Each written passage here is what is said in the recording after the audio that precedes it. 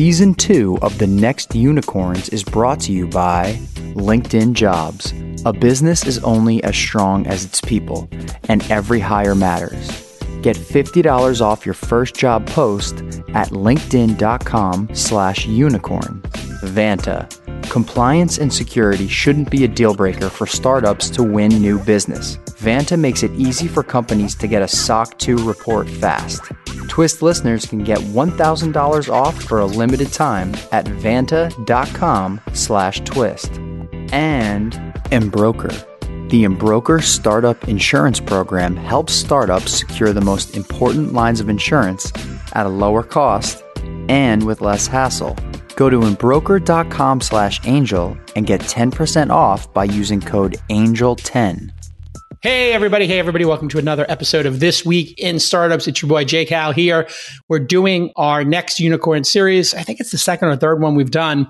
And it's been a great series because we find companies that you may or may not have heard of, depending on how deep in the industry you are. These are not companies that have hit that billion-dollar mark yet, but that are expected to. And you can tell they're going to do that because of the scale of the company, whether it's the number of people or the investors, how much they've raised, or candidly, the vision of the product and how it's growing.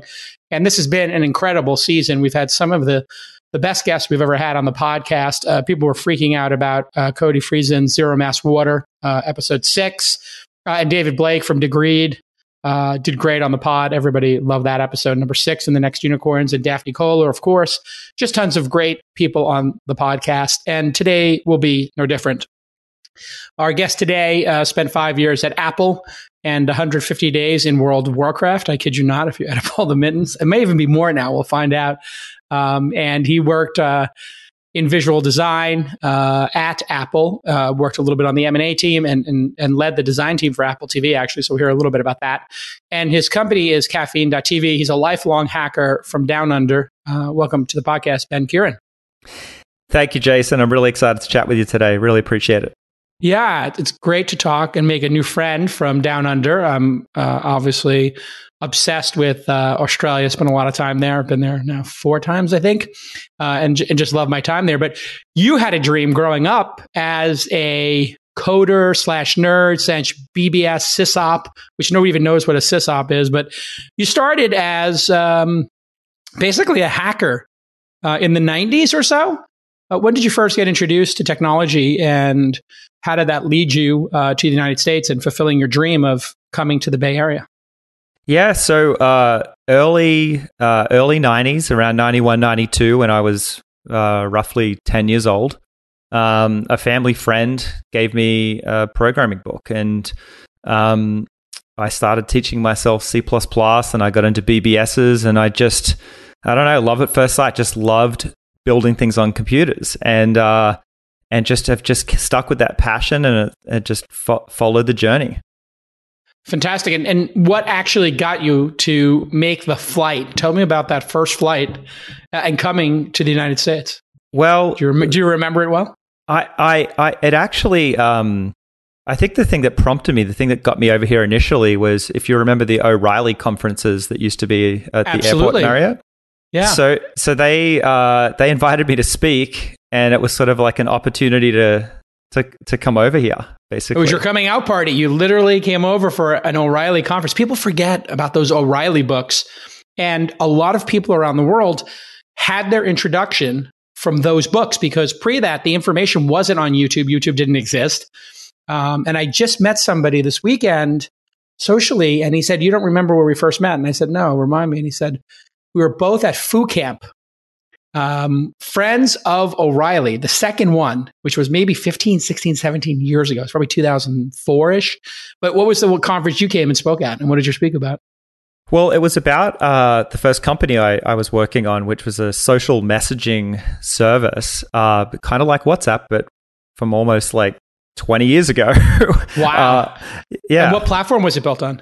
It was a Java app that people could download. It supported MID-P1 and MID-P2. It was a 63 kilobyte, almost XHTML browser that worked on like 250 different phones because of how I designed it. And it allowed people to have very rich messaging functionality on these very early feature phones. We're talking about like the Nokias and the Sidekicks of the world that had like really crummy browsers that were, sipping data at a very low rate. Yeah, I mean, I started on like, I started messing around with the Ericsson T39, which didn't have a Java footprint, but then the Ericsson, I think T60 and beyond, T65, and then there was a lot of Nokia phones and Motorola handsets that started to run the Epoch operating system and supported Java. That was what I was sort of playing around with initially. It's mind-blowing. Like, I just remember those times when people take out their flip phone and you could actually like send an SMS, which America weirdly was far behind Europe and Asia on SMS messaging. And when it came to America, people were like, wow, this is a world of possibilities, isn't it? Totally. I mean, in high school in Australia, people were like in the late 90s, playing Snake and texting and doing all of that. And then when I came over with Blue Pulse, people were like really surprised to hear about messaging on mobile phones in the early 2000s. It sort of blew people away, which is, I think, why they asked me to come talk about it. Yeah. And you worked on that for a couple of years. You got some backing for it. And then you were ousted, if I remember correctly, if I heard on another podcast. I was. Tell us that story. Well, that's always a great story to have on a great, thing to happen on your first startup. Yeah. I mean, look, I dropped out of university and moved to the States, and it was my passion and it was my identity. It was everything to me, building the company. It got to a certain point where the investors didn't. They really wanted me to monetize it, and we didn't have sort of a common vision around that, and so. In a fairly nice way, although it's never that nice, I was, asked to get out of the company. So really, it was a hard moment. It was a very hard moment. But when they do that, how do the VCs do it? They call you on the phone, or they say, "Let's go for a walk," and then you get whacked, like in Goodfellas. How does it go down? Well, for me, it was a bit of a multi-step process. So it started off as, "Hey, let's have dinner," and so, look out. And so have dinner and then sort of talk through. No agenda. Let's just talk let's talk through things. And then, a couple more conversations on, you're like, okay, I see where you guys want to go and why that might be better for the company. And was it ultimately better for the company? Well, the company ended up not working out. And so, I'm not going to say, hey, it would have all been perfect if I'd stayed around or anything, but it didn't work out a couple of years later after me. And it was painful, but it's all part of the scar tissue and who you become, I think. Yeah, absolutely. And you, I remember, went to work on that company, you'll remind me of the name, that was doing app search, because the biggest problem with app search when the App Store came out was nobody could find apps. The only way you found an app was like if somebody wrote a blog post about it, if Engadget wrote a blog post. So you joined, I don't know if you founded that company or joined it, but tell the story of how that app store search got started and what your contribution was and then the ultimate outcome. Yeah, so before I was founder and CEO of Caffeine, I was the founder and CEO of an app search company called Chomp, CHOMP, and that's the company that Apple acquired. But what sort of taught me a lot about the anatomy of search technology and how to even step into building something like that. I'm more of even though I have an engineering background, people think of me more of as a designer, UI, UX person. And so app search is definitely not for the faint-hearted. There's a lot there. But what sort of taught me a lot about the space was between the first company and the second company, I did some consulting and advisory work for Aardvark, a social search company that Google acquired.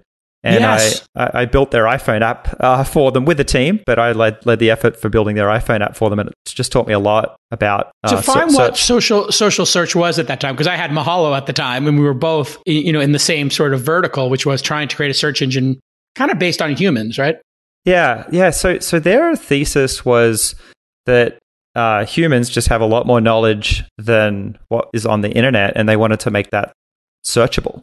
So they were using Instant Messenger to connect people up that could answer a question that you might have. And so rather than typing in keywords, you could sort of issue a question you had, and it would use natural language processing to figure out like who in your social network and their social network might have a good answer for you and connect you up really quickly. Yeah, and that got bought by Google, and then it just kind of disappeared, I guess. Well, that was like one of those acquisitions. What did it get blended into? Like Google Keep or something? Or I think it might have been Google Plus. Yes, Google Plus. So they put a lot of work into building out Google Plus and on social and all of that. And I think there was a few different companies that got sort of brought into that fold. And so then you go work on Chomp. They ask you to be CEO, the founders of that company, or they bring you in, or you co-founded it? I co-founded it. So me and another Australian, I was the CEO and co-founder. And so I, came into that thinking that now that I had sort of a deeper understanding of search engines and how to build something like that, I sort of looked at the app space, HTML5 apps as well as the App Store apps, and it was really clear to me that it was a big technology problem on how we were going to make it so you could do like thematical searches and more generic searches, given sort of the technology problems at that time. And so that was something I was really interested in, and started a company about that. So when we get back from this quick break, I want to know how Apple wound up acquiring Chomp, what you learned at Apple, working with Eddie Q and, working on the Apple TV, even a little stint in M&A, I understand. We'll hear a little bit about that, what you can say. I know that Apple's kind of secretive, but there are some broad strokes I think you can give us. And then we'll get into Caffeine.tv and how you came up with the idea and how that's going when we get back on This Week in Startups. Let's get down to brass tacks. LinkedIn Jobs is going to give you $50 right now because you listen to this podcast. That's $50 off your first job post. Terms and conditions, of course, apply because they're giving you the $50. But we get so many great testimonials from you, the loyal This Week in Startups audience. You tell us all the time about how you find perfect hires using LinkedIn. And one of our founders who listens to this podcast, Jay, is with a company called 10 Golden Rules. It's a boutique digital marketing agency. And he just needed another account manager. Sometimes your business is growing. You need an account manager. You need somebody to manage all of these fabulous accounts. And things are going well for Jay over at 10 Golden Rules. And after he identified his two top targets, Jay noticed, oh, LinkedIn, yum. He's got a mutual connection. You know what that means? You can do a quick reference check. And that's what Jay did. And then Jay was able to hire a great account manager over Zoom through the power of LinkedIn. And you know that power that LinkedIn has because they have over 690 million members across the world. I mean, it is the standard. If you want to find great people, you just go to LinkedIn. You know it. And they screen all the candidates for the hard and the soft skills you're looking for while putting your job post in front of the most qualified members every day. They get that repetition and they're looking for jobs like yours. And sometimes you might even get a passive job seeker. LinkedIn.com/unicorn. You're listening to the next unicorns. You're getting $50 off. 50 from your boy Jay Cal and from our friends at LinkedIn. Just go to linkedin.com/unicorn and get that $50 off your first job posting. Terms and conditions apply because they're going to give you $50 for just typing in this URL. LinkedIn.com. It's already in your browser cache. You know LinkedIn.com is in there. All you got to do is put a /unicorn at the end and then you get the $50. That easy. All right, let's get back to this amazing episode. Hey, everybody. Welcome back to This Week in Startups. It's our next unicorn series. This is the 7th of 10 episodes we're doing. Thanks to our sponsors for allowing This Week in Startups to grow and hit 3 times a week. It's incredible. The podcast is growing massively and we're getting incredible guests. Today is no different with Ben Kieran on, who is the CEO and co-founder of Caffeine.tv, which we're about to hear about as his story leads us to Chomp being acquired by Apple. So Apple was fascinated with your search engine doing app search because, let's face it, the app stores and Apple wasn't very good at search. There was a rumor they were going to get into search engines at some point. They were dancing around. I had actually shown Steve Jobs Mahalo.com early on, cool. And he was fascinated by search, but they just went with the Google deal. And they had a great partnership for some period of time until Android came out, and Steve Jobs wasn't too happy about that. But they acquired your company. What is the process of Apple acquiring your company like? Because it's very rare. They very much have a not built here culture. They like to build their own stuff, not buy companies. Sometimes they buy an enabling technology, which I think is how they looked at yours, Ben. But tell me about that process. How does Apple? We heard how you get whacked as CEO. They invite you to dinner.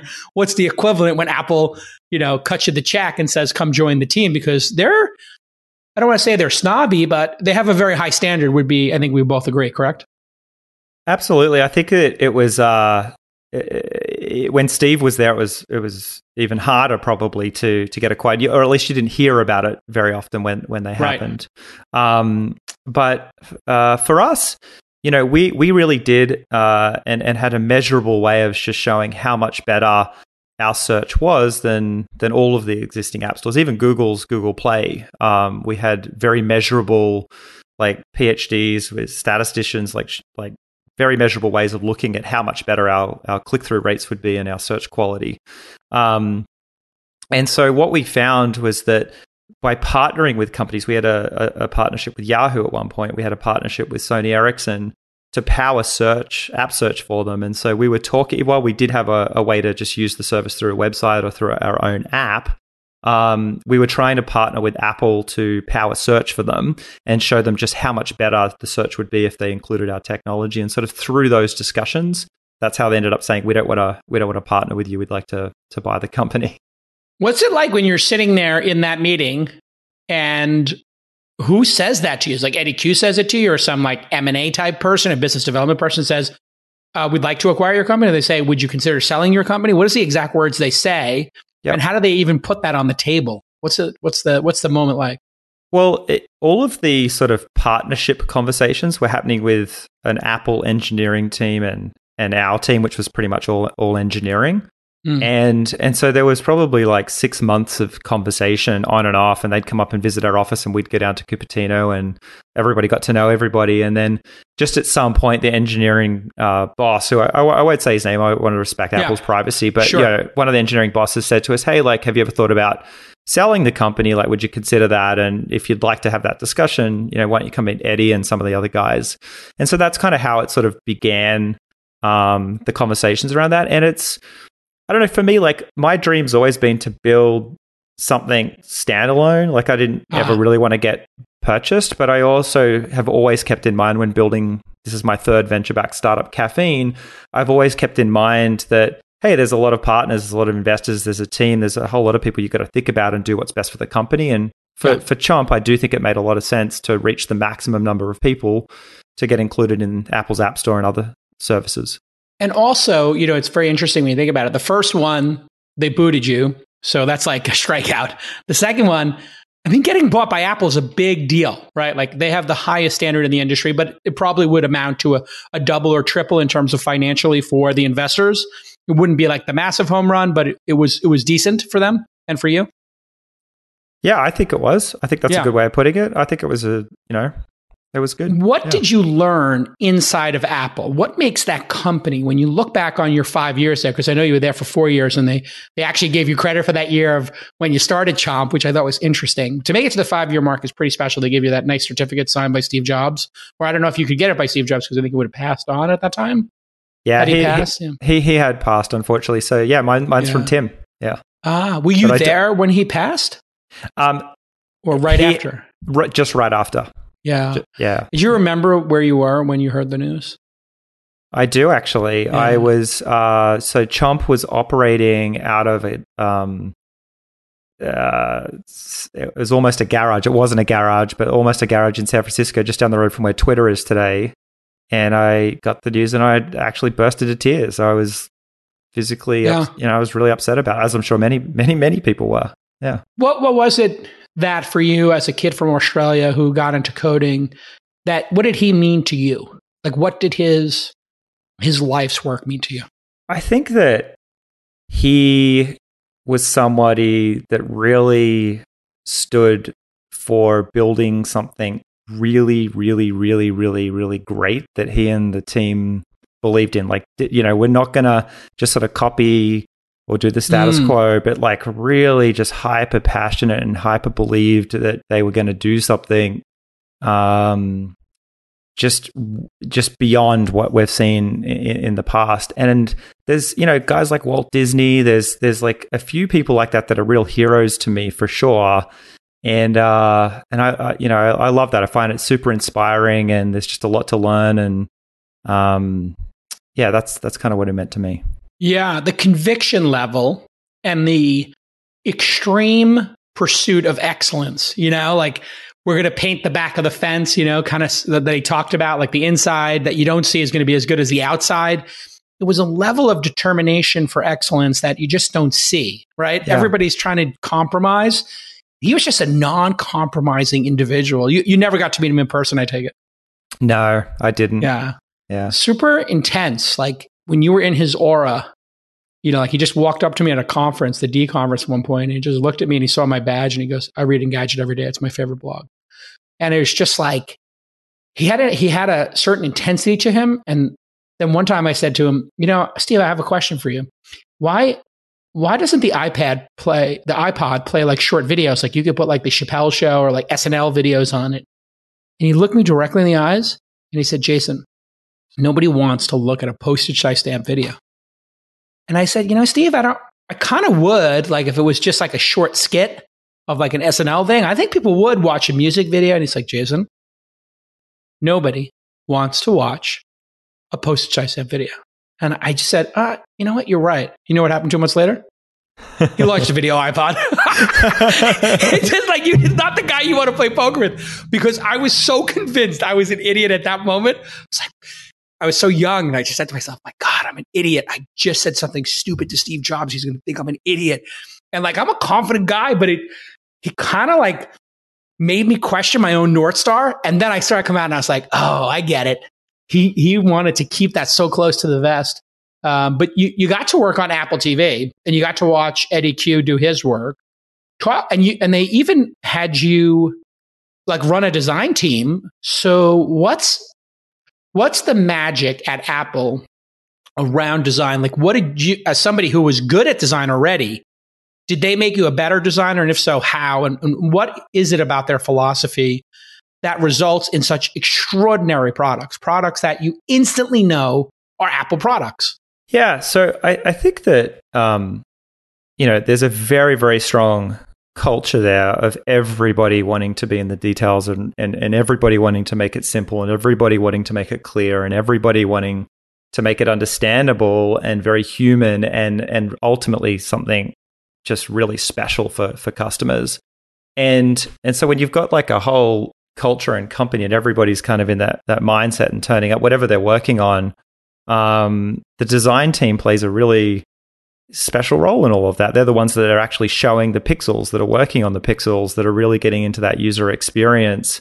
And the expectation is that everybody's going to talk and discuss and be involved at such fidelity and such a level that I've never seen it like that anywhere else. It was phenomenal. It was absolutely phenomenal. Yeah.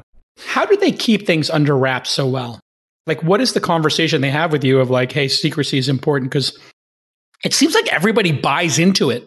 And when I was at Engadget, we would get leaks from Motorola or, just basically every company was like leak central. And Apple was like Fort Knox. Like nobody gave it up. The only way anything ever came out was like somebody in the supply chain would give us something once in a while, like a leak. But how do they maintain that culture, do you think? Well, I think that the way in which Apple TV was done, and I can't speak for all of the different products there, but not everybody knows about everything that's going on. They silo things.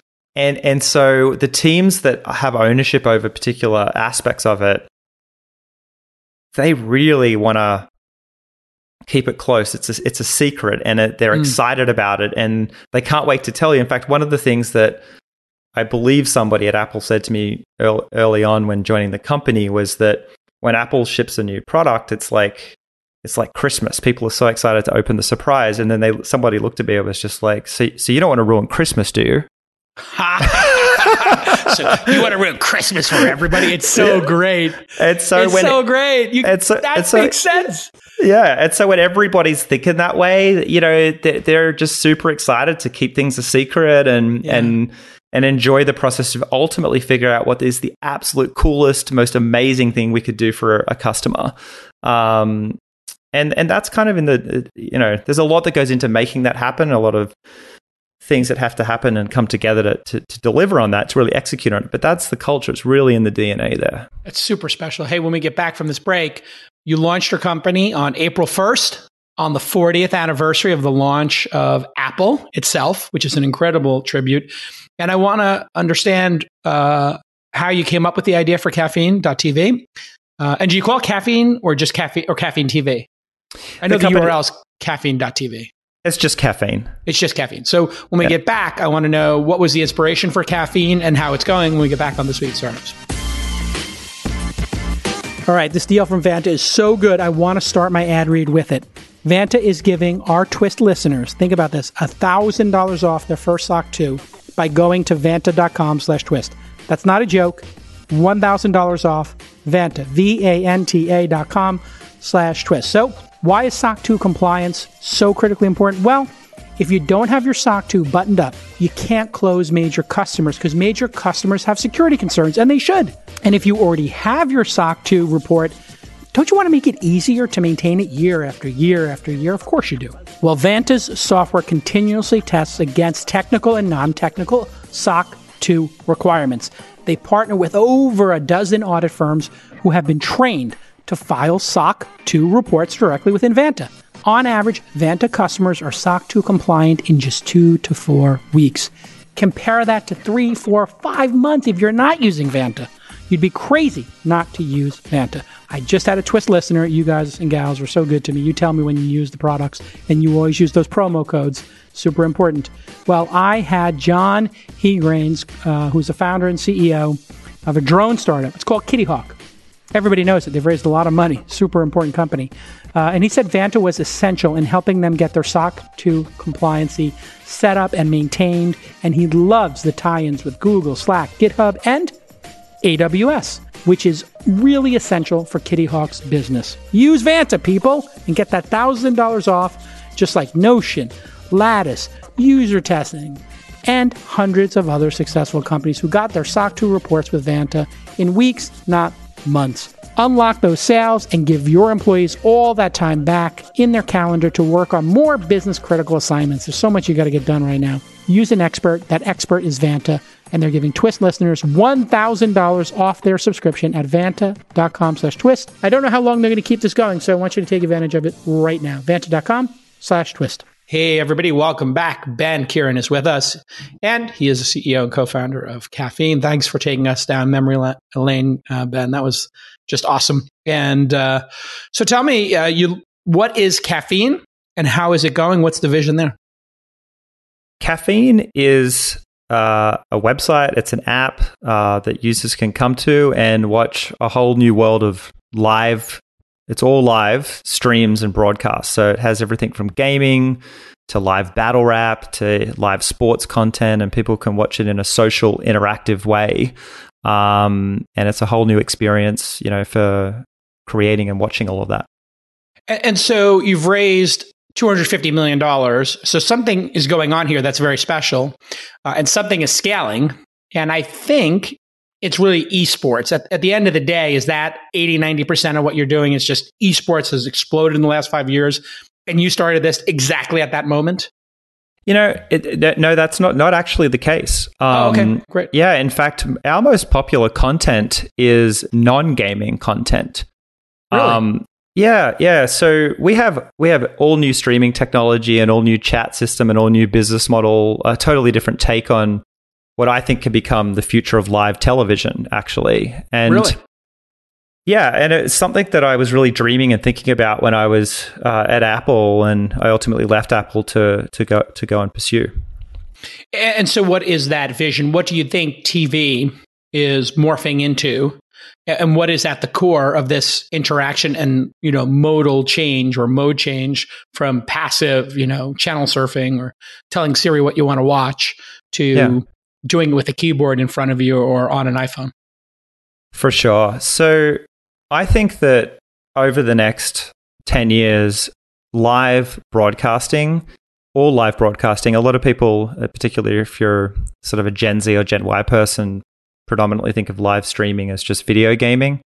But I think it's going to be so much broader than that. It's going to be really inclusive of all of your sports and entertainment and some of the things that you might have watched on linear TV, but also a lot of things that don't really have a place to live stream or a home right now. So this could be like DJ battles, it could be drone racing, it could be, comedies, fashion, lifestyle, skateboarding, gaming is another thing. But I think that watching that experience is not just going to be a passive experience like what we had on linear TV. It's going to be an interactive and social experience. And you can see a lot of what that feels like in gaming, but I think it's going to extend way beyond gaming and start to create a whole new place, a whole new home for all of your live broadcasting.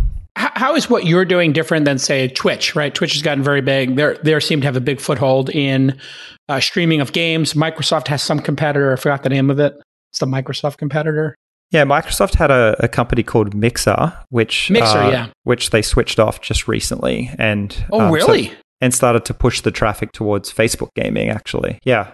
Oh wow, that's weird. I thought they had signed some like huge deals with gamers for Mixer, and then they just gave up. That's so weird. Well, yeah. I mean, I don't know all the details of it, but that's how it seems, from the outset. Yeah. And so, how does chat enhance what people are doing and watching it? And then what's the monetization? Because I know you've taken a different route there. I know Twitch is mostly, I think, subscription. It's sort of like Patreon is the model, but yours is slightly different. Yeah, I mean, look, they have lots of different ways of monetizing, but they predominantly have advertising and subscription, and then they have a lot of other ways in which streamers can make money. And I think the way most people sort of think of them is something that's very much embedded in gaming and gaming culture. And I think they'd love to, expand on that. But I think that there's a lot of reasons why it's hard to sort of expand from where they are, and why I really think you need a complete reset and to sort of really reimagine the space. And that's what we're about, is we're the alternative that's coming in with something that's almost more pop culture. It's much broader than gaming's just a part of it. And is the monetization strategy people having in chat, like buying in chat items? Like there's in-game items, but people are doing things in chat rooms where they give like gold or hearts or something like that, or super hearts. I know that's the big model in China and Japan and those kind of places. I think that was part of the inspiration. Yes. Yeah, that sort of gamification, in-app purchase stuff that you're talking about has been really successful in Asian streaming platforms, but no one has really sort of successfully translated it as like the primary form of monetization in the West. We've also seen in the gaming space, companies like Fortnite make as much as, I think, $3-4 billion annually through these in-app purchases. Yeah. And so thinking about how do you bring that model to North America, where people are watching, as I say, some gaming, but a lot of non-live gaming content together with friends, and how do we use that as a primary monetization engine? I definitely think there's a role and there's a place for subscription and advertising, but our model is all in-app purchase. We have new low latency streaming technology, a new audience experience. We have a studio for producing really premium series of content with different communities, as well as all the user-generated tools for the community to come in and create their own content and get discovered. Is anybody making a lot of money doing this in-app chat stuff yet? And then how does that break down in terms of if somebody buys a $1, heart, and they give it to me for, I'm hosting my podcast on it, or I'm hosting a comedy show or a rap battle, and they give that dollar, do you get 70 cents of that dollar and they get 30 cents, or they get 70 cents and you get 30 cents? How does it work? Yeah, so we break. So if you were streaming on Twitch or YouTube, you would get roughly 50% if you were partnered with them of the revenue, and the platform would receive the other 50%. And so we have the same model in our world too. So if you came on and streamed today and people were buying in-app purchases in your stream, you would get 50% of the revenue as well. For us, we'll see people spend as much as $600 in a night on these in-app purchases. What? We're not talking about OnlyFans content. We're talking about non-adult content spending $600 in a night. Wow. It's not. We have no adult content. In fact, we pride ourselves on creating a really safe and non-toxic place for people to watch, live television together, live TV. Who did a customer give $600 to? Wait, you're saying one customer gave $600, or in aggregate they made $600 a night? A single customer, a single viewer, will spend as much as that, and that's a regular thing. Wow. What's the most somebody spent in a month then? Well, the average so we compare ourselves to YY, which is the live Chinese streaming platform. That's probably the most successful in the world. And their revenue predominantly comes from this in-app purchase model.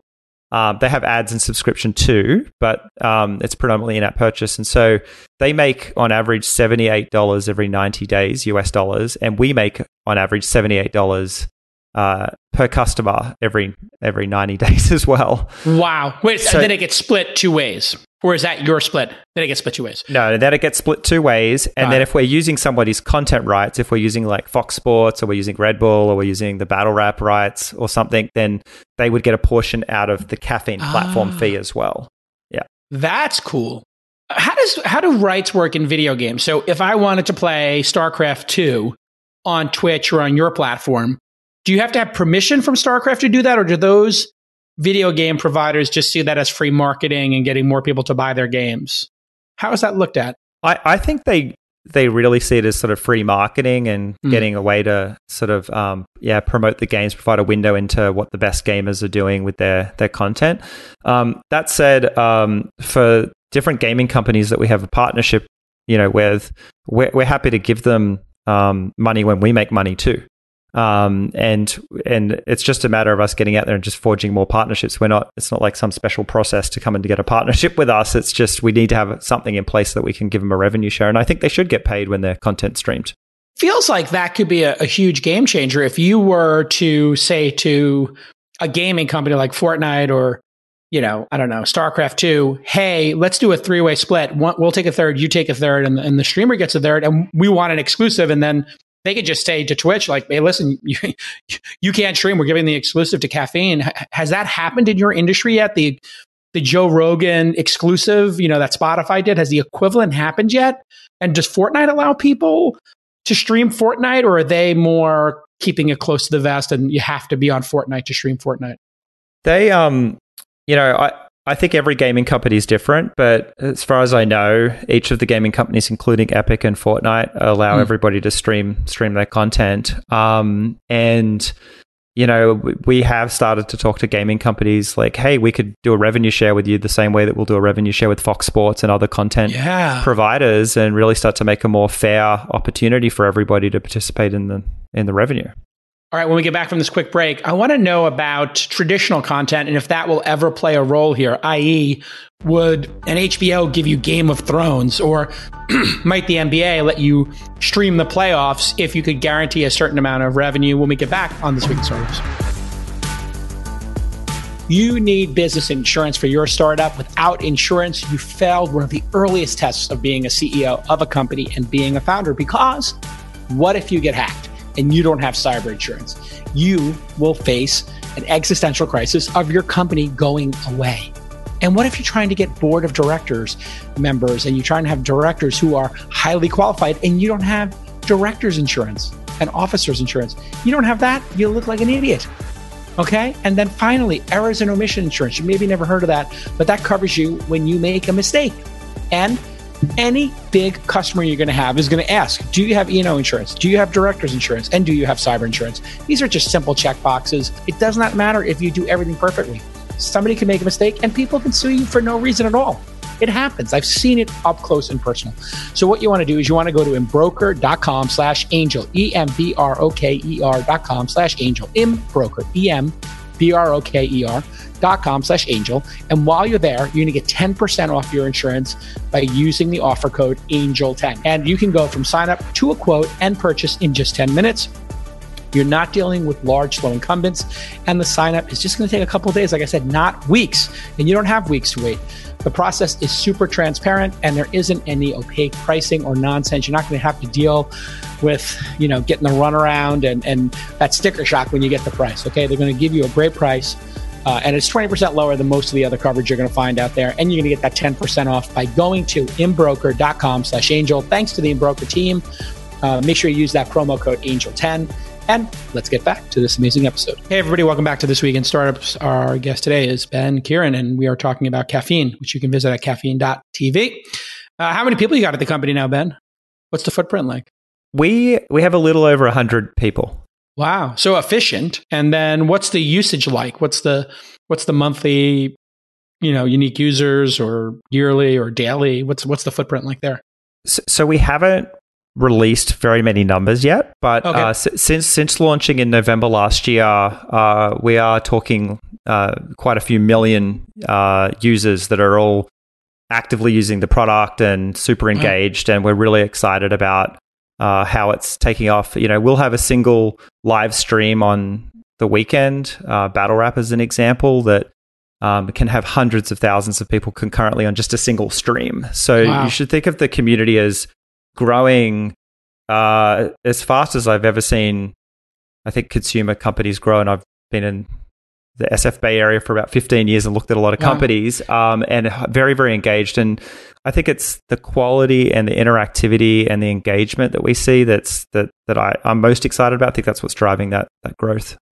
And so it'd be the equivalent for this rap battle of like being on cable TV or something, hundreds of thousands of concurrents, which is like a cable TV channel. Maybe not broadcast yet, that's millions, but this would be hundreds of thousands and would be like a good size cable channel.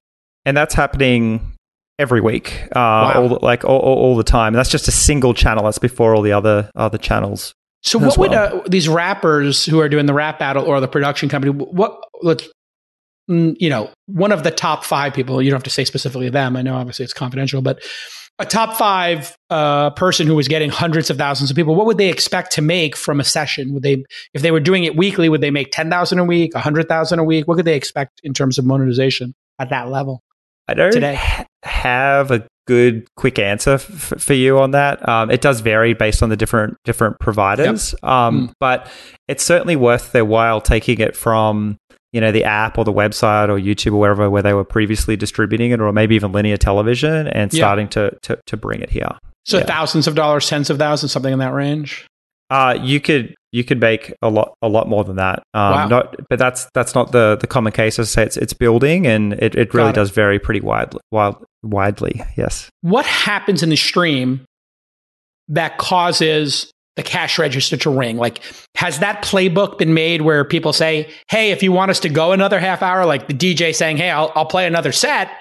If you guys, if I get 100 hearts, I'll play another set," or cam girls might do certain things if. To hit another set, or, gamers might do something to keep going. Hey, what are those key moments that get people to actually drop money like that you've seen?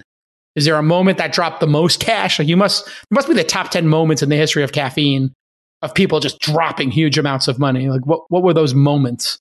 Yeah, I got to say, we definitely don't do the cam girl thing, but no we cam are, girl. Yes, it's 100% safe. We have like 24/7 moderation, all sorts of things going on to really keep the content fresh and exciting and right on point for what we're trying to build. But what makes it happen is the CDN is made out of WebRTC, and so. The content delivery network is made of RTC, which is real time. So when I say something in this conversation, there's no lag. Like on Twitch, it could be a minute or 2 minutes behind, depending when you jump on the stream.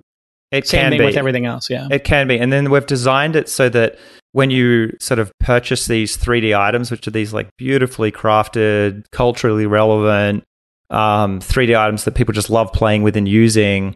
The broadcaster can invite the audience to buy them and influence the show in a number of different ways. So, a really what's simple an example? Simple example is if you're watching a battle this Saturday, you would be able to vote, right? So it's sort of like everybody can vote, but you can like really pay to make some noise and make sure you're voted. Everybody could see who you think just won that last battle. Got it. Okay, so I could drop $10 or $20 on a digital item that at the end of the battle, I'm like, he's on fire. Yep. Like in NBA Jam or whatever. I could say this person's on fire and do like a fireball or something. Exactly. And people will pay $20. Just like people would pay, I guess when they used to have American Idol, you could call on the phone to vote and millions of people would call and it would cost $1 to do it. Right. So it was actually like a revenue stream. That was like they were making advertising. And is that like part of the inspiration too? Is those dial-in television shows used to do that? Yeah, I think that that's a use case for sure. Like another use case is just people wanting to support the content, being like a Patreon. Another one is the possibility of getting like a shout out, like particularly if you have someone really influential behind the camera and they might yell out like, "Hey Jason, thanks so much for the props." Oh, so that's like a cameo. So you got like this cameo dynamic where somebody famous might say, "Thanks Jason for the, the rose or whatever." Then you have the dynamic and the device of voting. So you have voting, you have shout outs.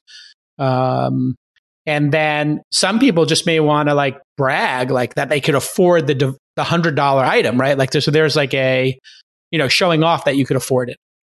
Yeah, I think of it, the way I conceptually thought of it when we were designing it was almost like concessions at a real world sporting event, right? So you have a foam finger and maybe they'll put the camera on you because you've bought a foam finger and like you're now on the Jumbotron or something, or maybe you just wanted to buy the jersey to show support for your team, or maybe you bought like the popcorn or whatever because it enhanced your own enjoyment. And so I was really thinking about those kinds of use cases and how to bring that to live television. That's fascinating. I never thought that I never put that together, that when they show somebody at the Jumbotron who's wearing all of the gear, they're subtly telling everybody to go visit the gear store and go buy your San Francisco 49ers gear, because we just put somebody on who's wearing a 49ers jersey, hat, necklace, and finger. They're just trying to inspire you to do that. And then, of course, supporting the artist is one. Have you ever done like a telethon or something like that where 100% goes to charity? Because that, to me, also seems like something that could work really well. Is if you did something for, some, I don't know, pandemic support or the forest fire, some tragedy happens in the world, and it would seem unnatural for a telethon. Yeah, I mean, we people like the user-generated aspect, the non-studio stuff that we produce and make with people with content rights. The user-generated community does those kinds of things, I think, often. Like you probably see them once every few weeks, but we've also partnered up with companies like iHeartRadio, which we did earlier this year, and definitely raised money and done exactly that. Yeah. And what about live sports? What happens there? Because they're very protective of their rights. I've been pitched a million times on businesses that will wrap that content and allow other people to do their own play-by-play, which is completely illegal from what I understand. Like I can't do play-by-play on an NBA game or an MLB game. That would be, I think, against the rules. If I monetized it or not, I guess could be a mitigating factor, but I've never invested in those businesses. But are those leagues open to that? Like somebody, because it would be very interesting if, some Boston Celtic fans, who are just completely, off the rails were, doing their own commentary on the game, picture in a picture, and people were donating to them. But then you'd have to figure out how to get the NBA to give you the rights to it. What do you think about sports and like live sports, those big leagues or even the mid-tier leagues? Yeah, so a lot of people don't know, but Fox is a big investor in caffeine, and we actually have a joint venture studio with Fox, which allows us to get access to different content rights that Fox Sports has. And then we have another arrangement in place with Disney ESPN as well. So we've tried X Games. We've had some WWE stuff on before. We did some stuff with the Super Bowl last year. There's all sorts of different content opportunities that we've got access to through those strategic investments that you wouldn't otherwise get unless you probably paid a fortune for. And also they have to become available, those rights too, because they get stitched up for a very long time. Yeah, that's the problem, is that the Super Bowl and the NBA Finals and all that stuff is locked up for 5 years at a clip. So getting them to actually do that is kind of hard. But you can do the pregame or the postgame or stuff like that, yeah? Yeah, you can. I mean, we do have some like streamed live matches going on. Look, I mean, where the real traction has come from, though, is finding things that we can broadcast that youth culture is really interested in, where between our studio and our technology distribution platform, we could provide something of real quality, really authentic to that community. And so you take Battle Rap, and like that didn't sort of feel like it had a home on linear television.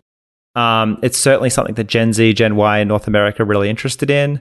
And we've been able to come in and really elevate it, not be like vulture culture, like dilute it and water it down, but really have the right design sensitivities to bring it to the audience in just a much, much, much better way than what they had previously. And that's sort of inspiring a lot of UGC content to get created behind it. And we're sort of doing that over and over again with different properties that we can work with. Yeah, that seems to be like, it could be more fun to watch it on Caffeine than to watch it on real TV, because you get to actually do something. And that's like a friend of mine told me his test now is if he can tell if content's really good if he's not looking at his smartphone while he's watching the series. So if the series is so good that he doesn't take his phone out that is his test of how quality the content is. But this allows you to sort of do that while you're watching it. I think the other one that could be a very interesting category is, like they have that show Talking Dead where they talk about The Walking Dead afterwards. Like people doing the post game would be amazing. Like there's a kid, Worldwide Wob, who FanDuel just hired. And every time an NBA game ends, he just goes on Periscope and talks about it. It gets thousands of people. And they're all in the Periscope chat, but I think the Periscope has like super hearts. It's very one dimensional, but you're creating like a library that's specific to that vertical, correct? Yeah, so we have a library that are culturally sensitive, feel really authentic to the community that we're working with. We have that real time feedback with the real time stream. We have a different chat experience. As I say, we can provide that professional production to these live streams that have never been available to some of these communities before. And that is creating a new place for live broadcasting. It has a lot of gaming on there, but the stuff that people are watching, it has drama, it has emotion, it feels very authentic to the cultural community that's watching and buying these items in it. I just had the best idea ever. Our biggest traffic days at Engadget were when we had the Steve Jobs keynote. When we did the Apple keynotes, we would live blog them. The term live blogging was coined by Peter Rojas and Ryan Block at Engadget. And we actually built software for them to live blog. So they would literally do sentence by sentence. And if there was no Wi-Fi at the original ones, they would be sending out on their BlackBerries one-liners, and then we'd be posting them into the live blog, cutting and pasting them to let the world know what was happening. People would just hit refresh like 1,000 times on the webpage. We'd have huge traffic days. But boy, would this be perfect to do a live stream of the next Apple keynote. And you could live stream the reaction to the next iPhone or the next iPad or when the glasses come out. So tell us about the AR glasses. Obviously, you worked on those. What are they all about, Ben? Well, they weren't going on when you were there, but what do you think about AR in general in terms of this experience? Because it is very related to what you're doing. And certainly you've seen Magic Leap or, the Microsoft glasses by this point. And certainly that's on your roadmap. How does this translate into AR and VR? And how far away are you from doing that? We're a very long way from doing something like that. We're really focused on the community that we're building to watch, live broadcasting together, and certainly extending it. Like I say, we just want gaming to be a part of it. Like really creating a home for youth culture and live broadcasting and all of the things, all the topics that you can imagine young people being interested in, wanting to see live and talk about and be together and consume together. Something like AR.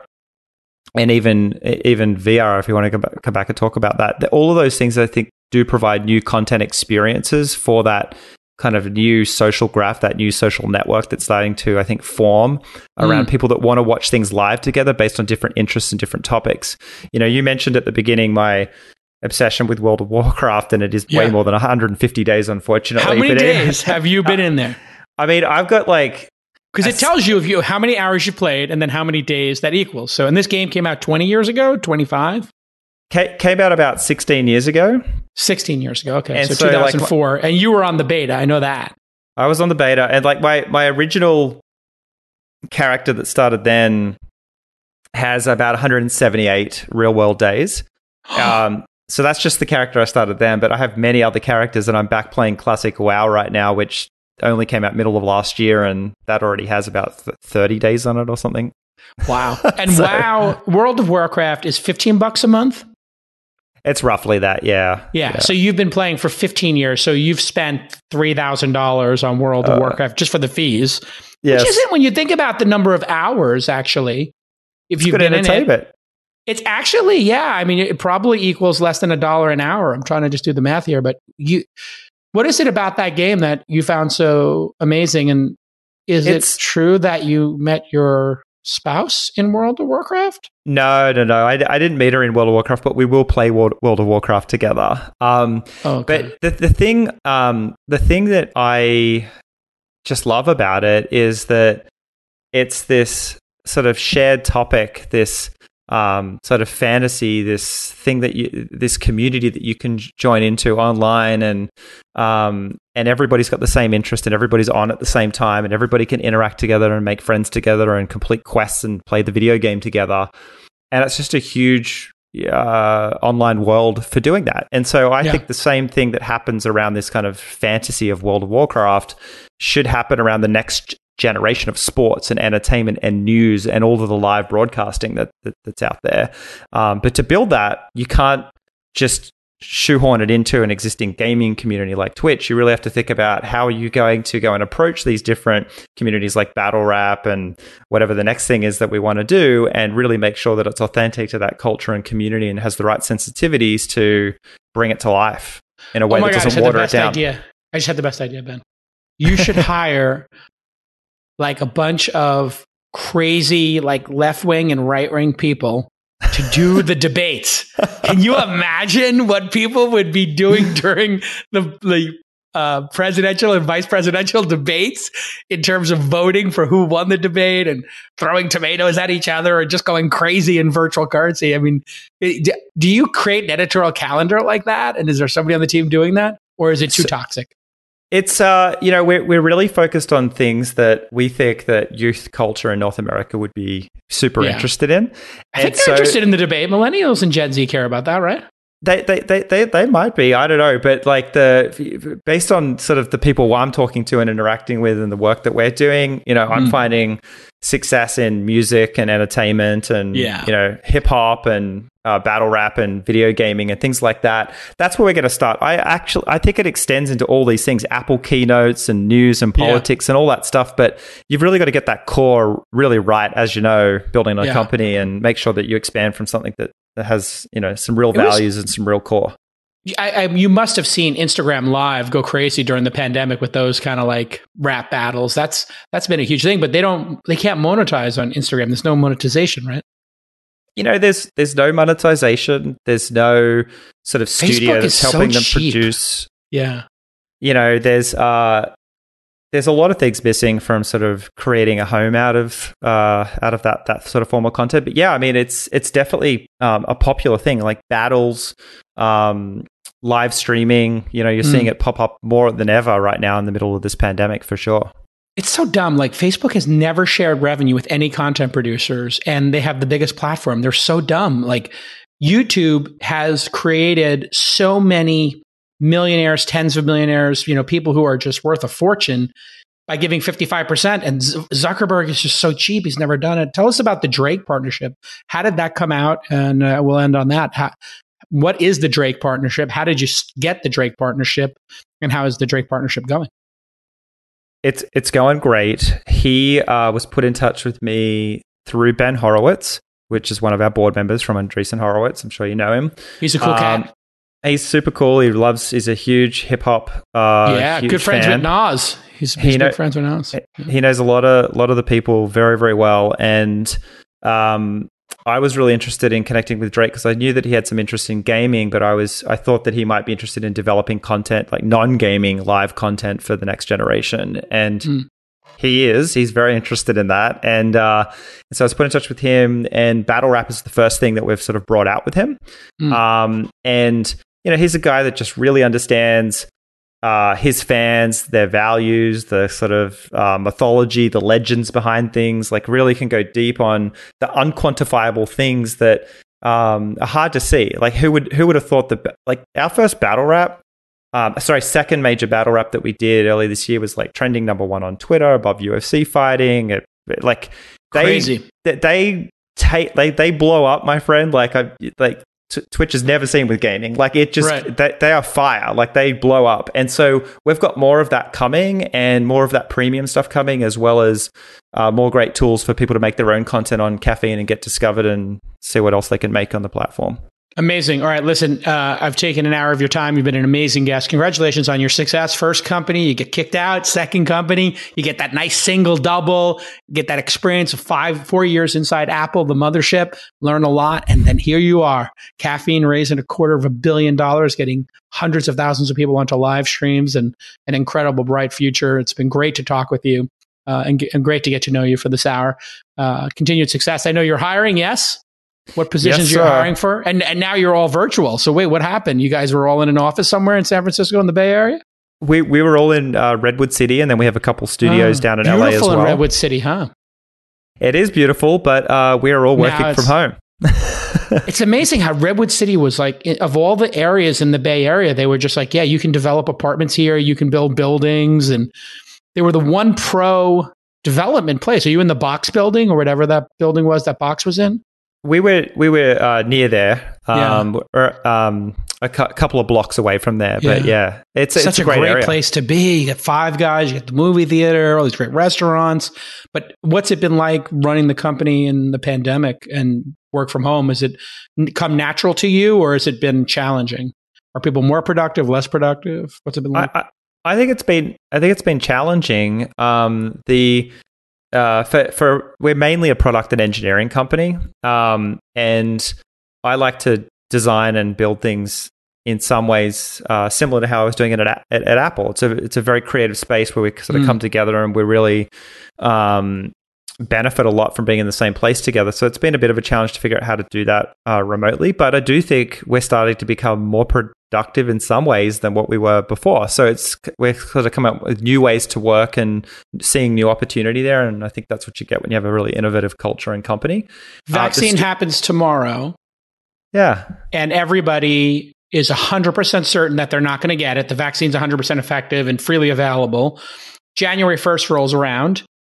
Everybody comes back to the office, or do you feel like you're going to need to allow people to work from home because they've gotten used to it? How do you think about it as a CEO and running the company?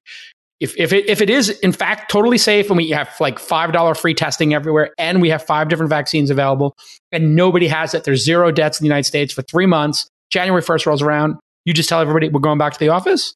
No, I think that for us, we're going to take a step back and really think about new ways of working and sort of use this as an opportunity to sort of redesign and really recreate how we work together. And I think it's, for me, I've stopped sort of grieving the past and wanting to get back to the office because I am a bit like that. But I'm letting go of that for sure, and starting to really dream and think about, how could we be an even better and stronger team and really rethink how we work together, which may What's an example of that? You think you're going to have people come in for a 4-day work week, 3-day work week, or what? How do you see it going down? I don't know if you saw Reed Hastings was like, I think this is bullshit. Like, we're all going to come back to work. We've lost all the creativity. We've lost all the drive. He's totally anti work from home, and he's old school. Obviously, he's been around for a while. Yeah. What's your best guess as to what the grand compromise will be between employees and CEOs? I think that we've got to sort of figure out, based on the different functions, when we need to get people physically together and when we don't. And what are the strengths and weaknesses around that? So if you're operating in a studio in LA, we're going to have to get you to come in still. Studio director has to come in, yes. If you're on our engineering or design team, which is most of the company right now, then there's going to be times where we're going to want to get together and have those relationships and really work on stuff together. But for the most part, they could probably do that from anywhere. And as a result, like, I'm a big fan of people. I think we get their best work when their lifestyle and is great. They're getting sleep. Like, they're able to be their most creative when they're just really vibing with their life. And if people could do that remotely, and we could get more out of them from that standpoint, we could ultimately build something better together. It'd just be exciting to explore those opportunities and think about it. We might, Jason. We still may go back just as it was. I'm not taking that off the table, but I'm using it as a moment to really rethink and ask a ton of questions and see what's possible there. I mean, it is a dicey subject too. As CEOs, I have my own companies, and like one of them's not remote, and to think about like asking everybody, okay, now we got to go back to this. Some people might just say, you know what, I don't want to. I'm going to go work at and so now we're in a competition with other companies that are saying, hey, we're going to stay fully remote. We're going to be half remote. And so there's going to be this grand negotiation, I think, because sometimes people have moved away. They're not in Redwood City anymore. They're not living in San Francisco or Oakland anymore. Now they're in Napa, or, they're in Austin, and you can't ask them to come to the office, because asking them to come to the office might mean they just quit.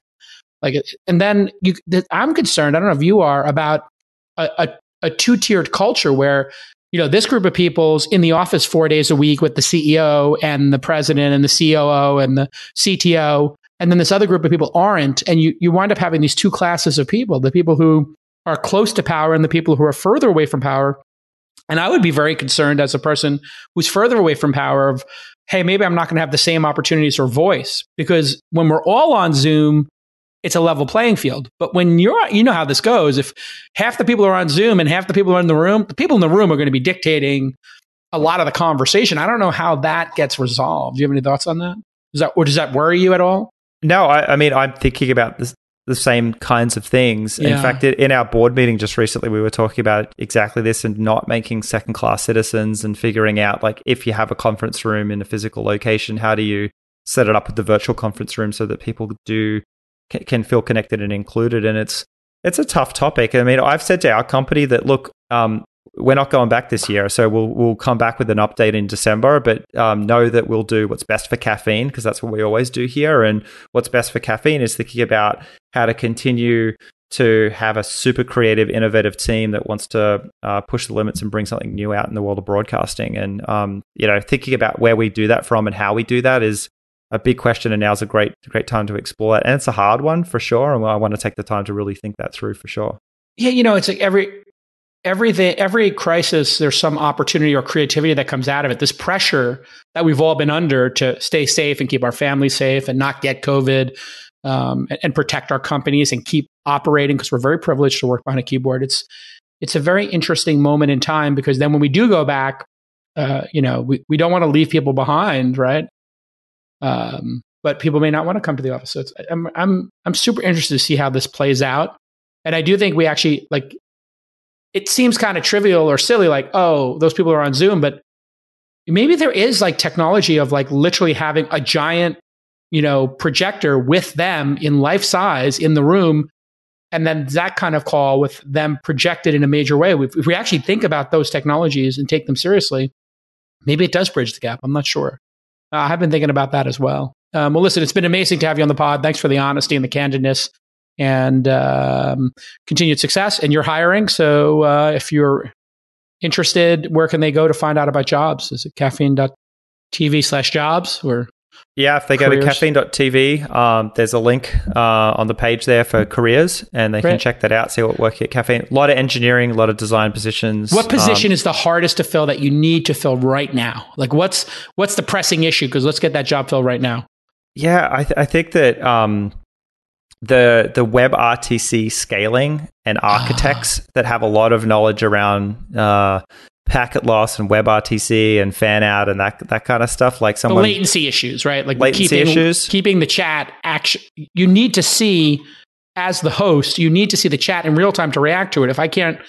If Periscope is always like 4 minutes behind now, and I'm just like, I'm watching somebody on Periscope and they're responding to text I saw 2 minutes ago.